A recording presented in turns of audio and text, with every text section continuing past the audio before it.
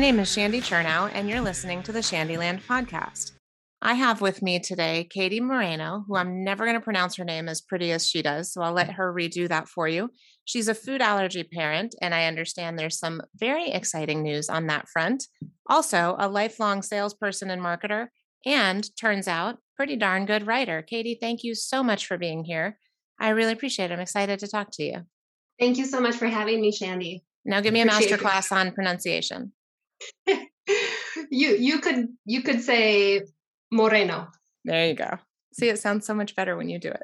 And I'm not even going to embarrass myself by trying. So, you are a food allergy parent. You have a son who started out with an egg allergy, right? Tell me the journey. Don't give me the good news yet. Absolutely. So my oldest son was diagnosed officially with a food allergy when he was 11 months old. It was one of those situations where this was around 2014 when they suggested that you wait until hitting certain milestones before feeding your child things like peanuts or eggs. And so after his 1-year checkup, I went ahead and introduced some scrambled eggs, and he started having the red mouth, chattering teeth. Something was just wrong. I don't have any previous experience with food allergies, so I had no idea what it was. But, followed by the typical vomiting, and it was a traumatic experience. But sure enough, after we had his blood test, it turned out he was allergic to not only eggs, but also peanuts and tree nuts. And he's now 8, and he actually just had his egg challenge in clinic a couple of weeks ago and was able to pass no problem. So he's officially no longer allergic to eggs, which is really exciting. Thank you. So my older son was allergic to eggs when he was little, and he grew out of it earlier than your son. But to this day, he still will not enjoy an egg. He just doesn't like them. And you got to think that it was because for years, he couldn't have them and they were a scary thing, right? Right. But he'll eat them, but he pouts about it. Okay. So we have actually the opposite experience, because we definitely eat scrambled eggs. We make omelets almost every single morning. And so the very next day he said, "Does this mean I can have scrambled eggs in the morning with everybody?" So, and does he like it? Yeah. That's great. He loves it. So, getting over that hurdle of no longer being allergic to eggs is just such relief, because it's really one of the trickiest allergens to avoid.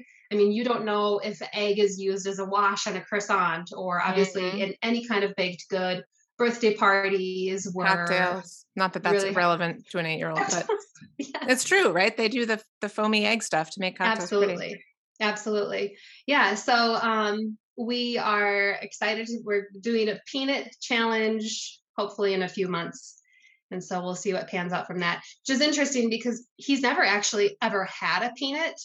It's possible that his blood antibody test was a false positive, but obviously we've avoided it all of this time. So we'll see if he can eat some peanut butter. Yeah. So he's never reacted on the peanut side. Every reaction's been the egg related. Correct. Yeah. Well, I wish you all the luck in the world with that one. But let's go back to that, first reaction when you found out about all this stuff. What did you do? How did you feel? What happened? I was first of all, having your first child is just like you're blown out of the water. You're sleep deprived. I didn't have, neither of my children were good sleepers. So, I didn't know what to feed my kid anymore. And I learned in a hurry how to read all of those ingredient labels on the back of every single food item in the grocery store. But then, of course, when you go out to a restaurant, it's just like the Wild West, because you ask the server, like, "Hey, do you know if the bread for the sandwich has egg in it?" And then I think you refer to that as the telephone game, Shandy. Yeah. It's so annoying. Well, how long does that process typically take? Like 11 minutes for them to go back, ask somebody, then come back and give you perhaps probably the best you'll get is like a non-definitive answer of, he's pretty sure it doesn't have egg in it. It's like, you should be fine. Ugh, the worst. The worst. Yeah. So, I mean, but I mean, you've got an 8-year-old now. Granted, I'm going to take you back to before the positive news of the egg challenge. How do you teach him to have those conversations in the times that you're not with him? He plays sports, he goes to school, he's going to friends' houses. How do you prepare him to kind of take care of himself when you can't be there? Or how That's did you? I'm going to put it in past tense. How did you? That's a really good question. And, it's like there's no manual for having children to begin with, right? And I mean, I have 2 boys, but they couldn't be more different from each other. Me too. So, and I've actually have spoken to other food allergy parents who, one in particular who comes to mind, had a really unfortunate experience where a food allergy did turn into a lot of anxiety, just based on my son's personality. I mean, he is the kind of kid who reminds me at night to set my alarm for the morning and to make sure that, the light is red, mom. So I didn't need to necessarily look out for him because he had that all under wraps. For me, it was really more kind of downplaying it a little bit because I didn't want to play into kind of his stress or anxiety that he had around it. He's always been super responsible and letting people know that he has an egg allergy, which First is great. Kids, man, they're so different than the second ones. Yes, absolutely. So yeah, no issue there whatsoever. Yeah, that's really nice. And did you tell me that he's in an immersion program? We are super fortunate in our school district. We have one elementary school that offers a 2-way immersion program.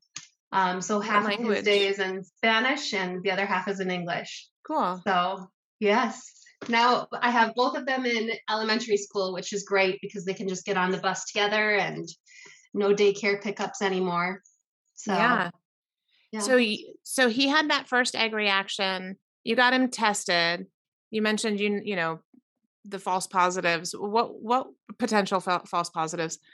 What's been your kind of experience with the medical community in handling your son's allergies? The pediatricians, any first responders or ER, the allergists?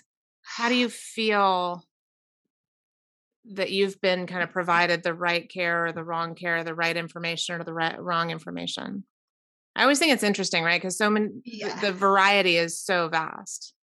I think that's another really good question. And I'm going to be careful because I know from listening to other podcasts that your father is a physician.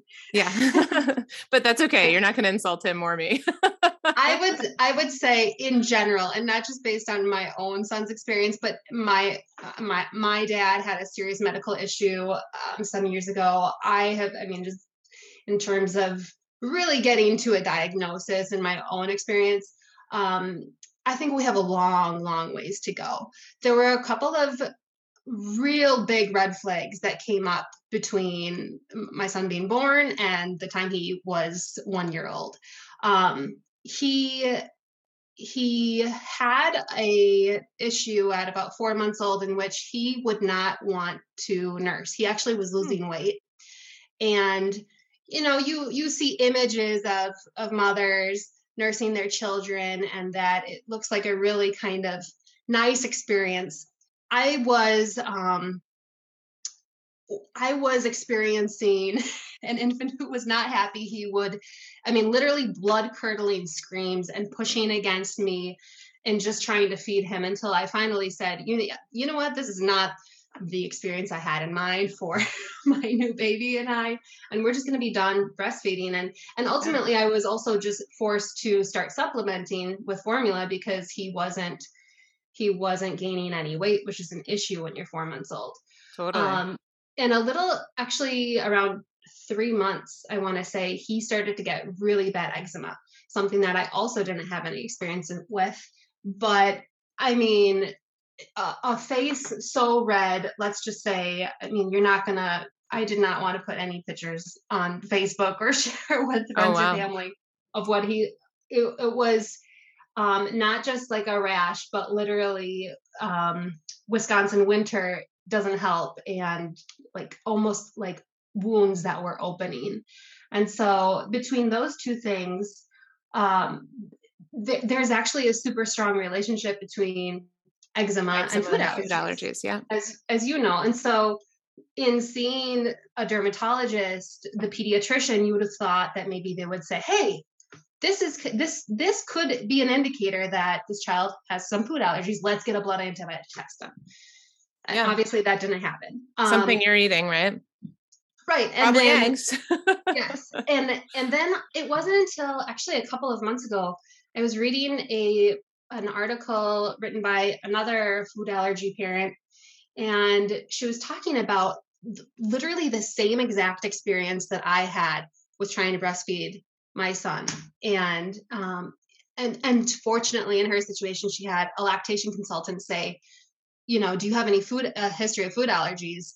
And they had her, so they figured out, okay, it could be this. And through an elimination diet, they were able to kind of troubleshoot that. I mean, lo and behold, every single day of my maternity leave, I was eating scrambled eggs and peanut butter toast. So it's so interesting. My older son, right? Same one who had allergies when he was little. He was getting really bad rashes nursing.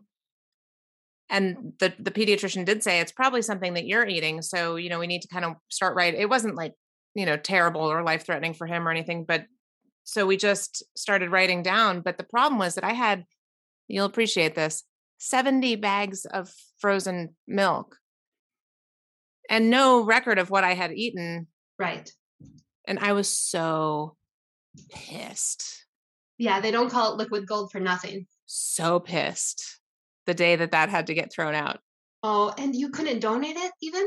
Well, at that, I didn't know what I didn't know at that time, you know? Right. Like first time moms, you don't know anything, right? Yeah. Sorry, first time moms.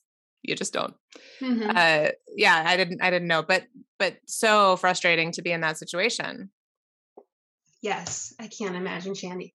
Wow. Well, I mean, it just kind of is, right? Like, but I mean, you were in the same place. You didn't have a different situation, but the same, right? You didn't have somebody to tell you, hey, maybe this is related to something that you're putting in.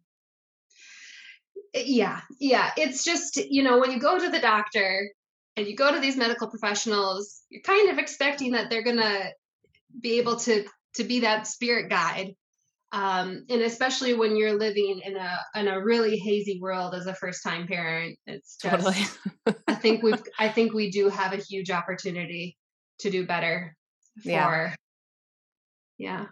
Yeah, no doubt. So, I mean, this is exactly the reason I asked the question, right? Because I really feel like that whole self-advocacy thing is super important. But one of the questions I oftentimes ask doctors, and, you know, if you've listened to those episodes, you know, is how do we get the experience to be more consistent, more correct? Pediatricians, allergists, first responders, ER, right? I mean, even when you're in the middle of anaphylaxis, you go into the ER, depending who's there, you're going to get different treatment.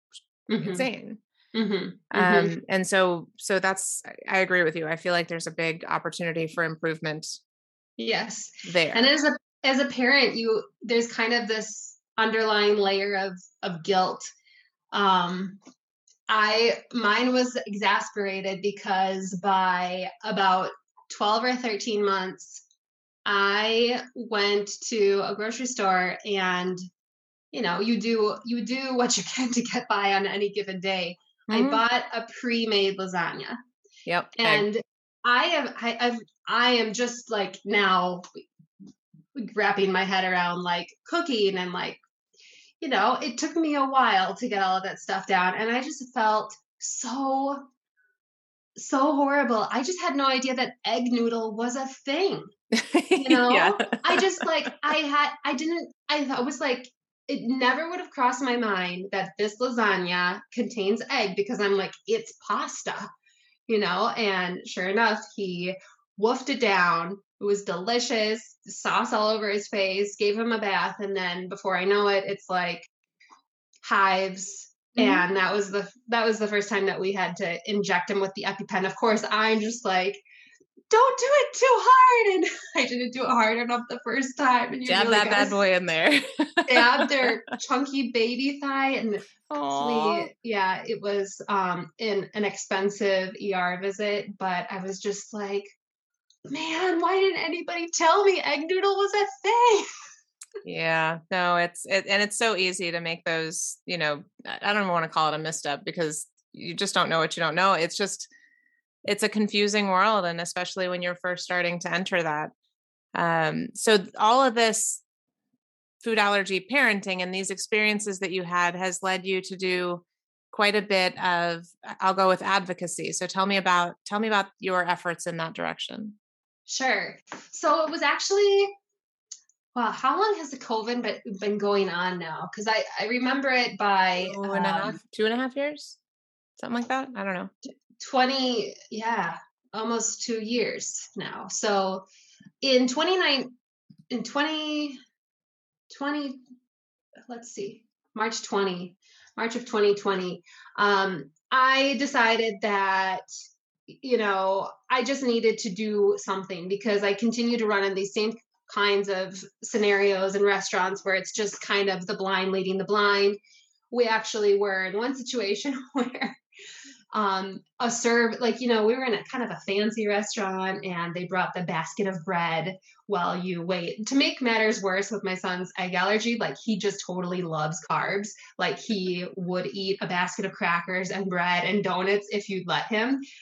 So they bring this basket of bread and it's like, now he's salivating over this basket of bread. And we're like, can you tell us if this bread has egg in it? And she's like, sure, let me go check. And so then legitimately, like the manager comes over and he's like, yeah, so we don't know if this bread has egg in it because they just, we get it from our supplier and they deliver it in a clear bag. And we're both just looking at them like, how is this? You can't tell us what's in the food that you just put on our table. And it's like, it's just, how is, super common experience, by the way, specifically with bread. It seems that anytime there's not anytime, I don't want to paint with that broad of a brush, but frequently when there's bread brought in from a local commercial bakery, the ingredient information is often not there. Mm-hmm, mm-hmm. Yeah. So I just kept more difficult to hunt down. Right. It felt like I was banging my head against the wall and I would try to like talk to the owners or the managers and I would try to be, nice about it. But also just like from a place of, hey, this would really be a good idea if you did this. And I mean, let's face it, these people they're really busy. And that was before COVID happened. So I did a little bit of research and I found a few people who were doing food allergy awareness advocacy. And one of them gave me a little bit of coaching and I said, hey, this is what I'm thinking. It was kind of just like a one-to-one, like direct approach to help restaurants like make this better. And this one in particular, she said, think bigger. She's like, go to your local representatives. And so I started working with our mayor and he got me in touch with our state representative. And unfortunately, the response that we received was really just like laughable, just like so disappointing that is what I got from one of my state representatives. I happen to have the email here. It says, unfortunately, it is not a possibility for the near future to actually require all restaurants to list all ingredients for all dishes on their menus. Many restaurants make their dishes with outside packaged ingredients that are not required to label every item. And secondly, this is the part that makes me laugh. Some restaurants have specialty sauces or other items they're not going to list ingredients for, since other restaurants could steal the specialty. So it's just secret sauce, yeah. Well, public health be damned. We're not going to give away the recipe to our secret sauce.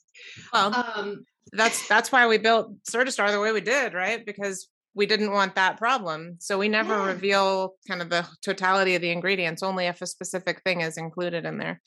Right. But so with that experience, if you could talk to every restaurant owner and executive in the country and give them ways that they could make the experience of dining out more inclusive for everybody, what would that be? I mean, obviously, not so subtle pitch. Everybody should use Stir to Start. Outside of that, what would you say?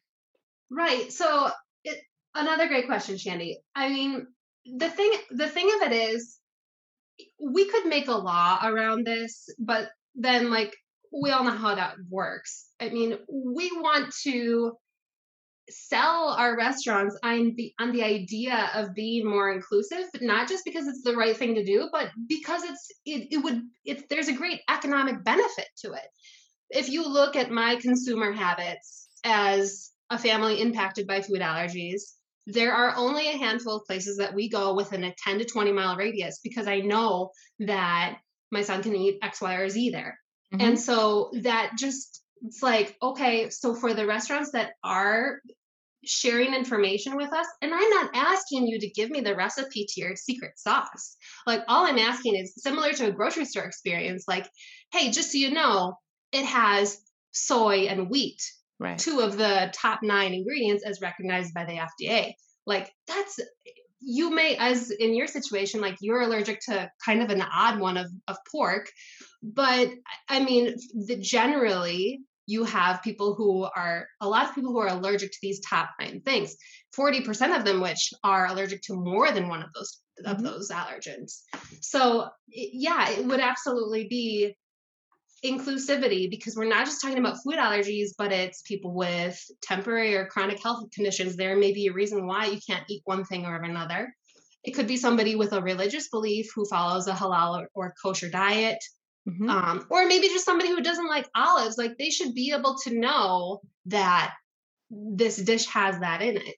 And there's a lot of different ways that you could go at that. Like, whether you want to get really into the nitty gritty and using something like the technology that Certistar offers, so that you have like seasonal employees who maybe don't understand the ins and outs of everything very well, but it's like, yep, okay, all I have to do is push this button and it'll give me the direct answer. Like, a term that I love that you use is it's a data problem. And so with our restaurants being like understaffed, overworked, if we were to actually try and solve these issues of inclusivity, it also frees up a lot of this busyness that they're pulled into. So like, if you were to look at a pastry or a gelato case in any local restaurant, mm-hmm, let's say you walk in there and you see like all of these different flavors, how difficult would it be just to include a little symbol underneath each one and have the key at the bottom? Hey, this means soy, this means wheat, versus me being like, hey, excuse me, manager, like being a pain in the butt and saying, hey, could you, and then, oh, let me go get the book.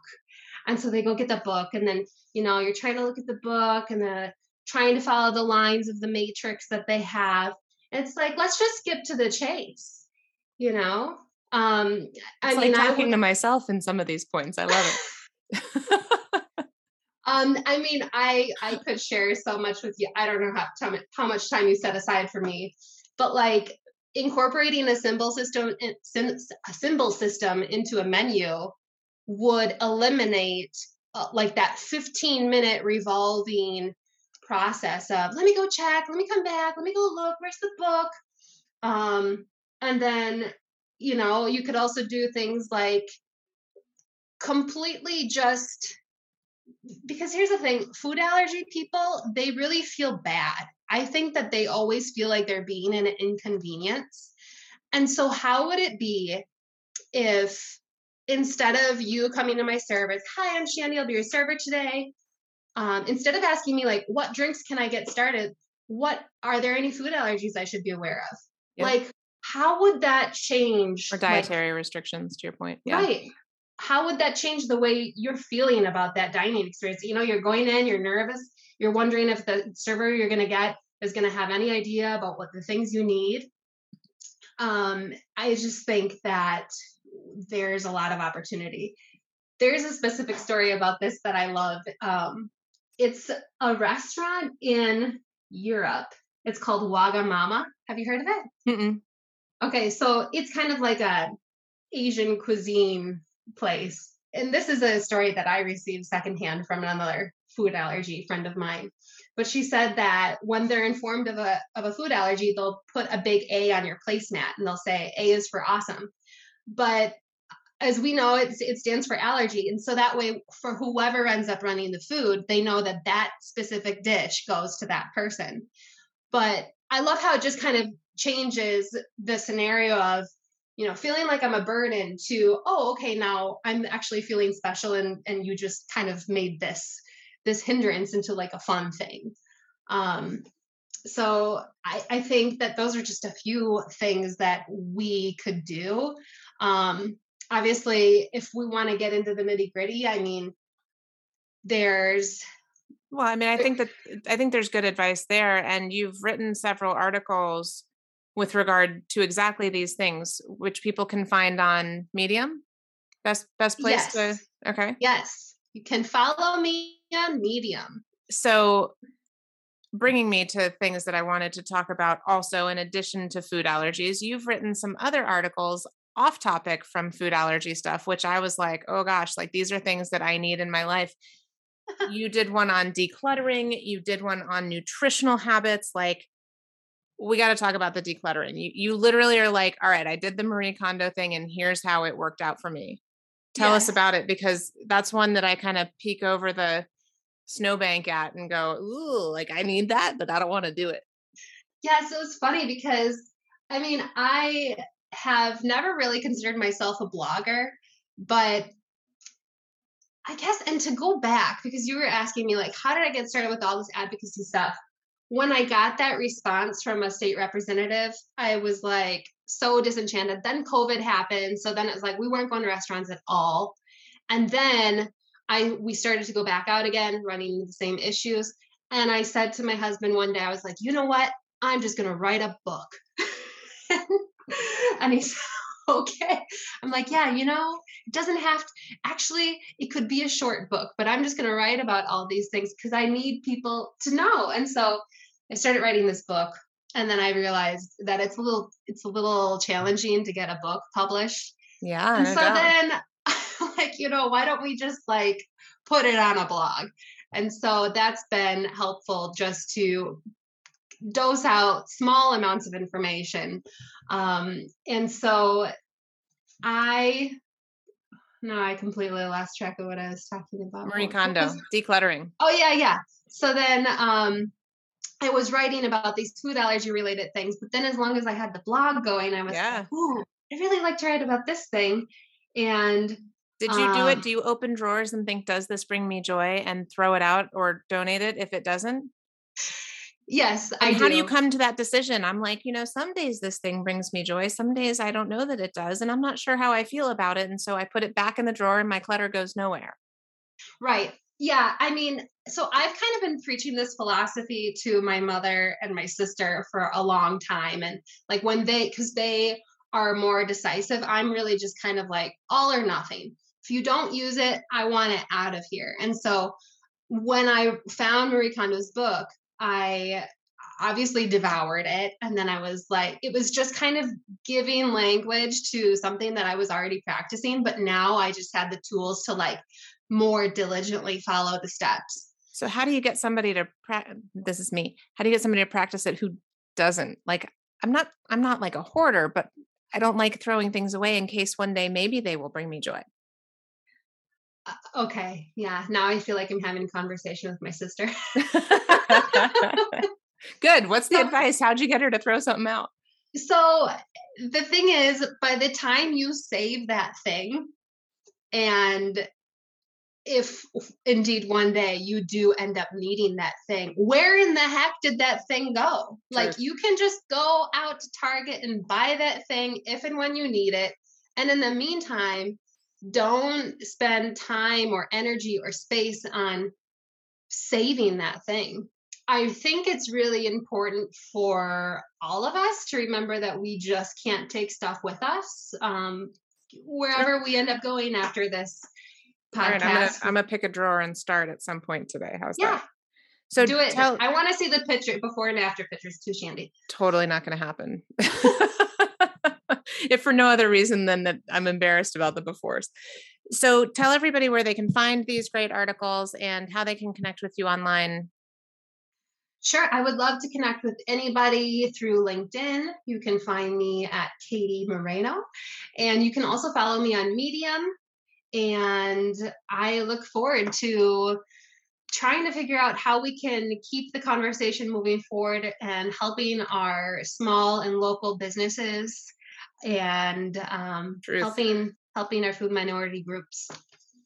All right. So then I like to end all the episodes with 2 truths and a lie. So you're going to give us 3 facts about you and don't tell us which one is not the fact. Sure. Okay. Well, I kind of already gave one of them away. So happens to everybody. It's okay. I am a lefty and I am a spinning instructor. And I once traveled from Croatia to Mexico City with 2 connecting flights in between, making a total of 4 separate flight safety announcements in 4 different languages, all within the span of 24 hours. 2 shorties and a long. I like it. I have no idea which one may or may not be true. If you're interested to find out which is Katie's lie, please come talk to us on your favorite social media platform. Thank you so much for being here, Katie. I appreciate it. I know that everyone loves hearing, the experiences that they can relate to, and we certainly accomplished that today. So thank you for that. As always, this has been the Shandyland podcast, and we'll talk to you soon.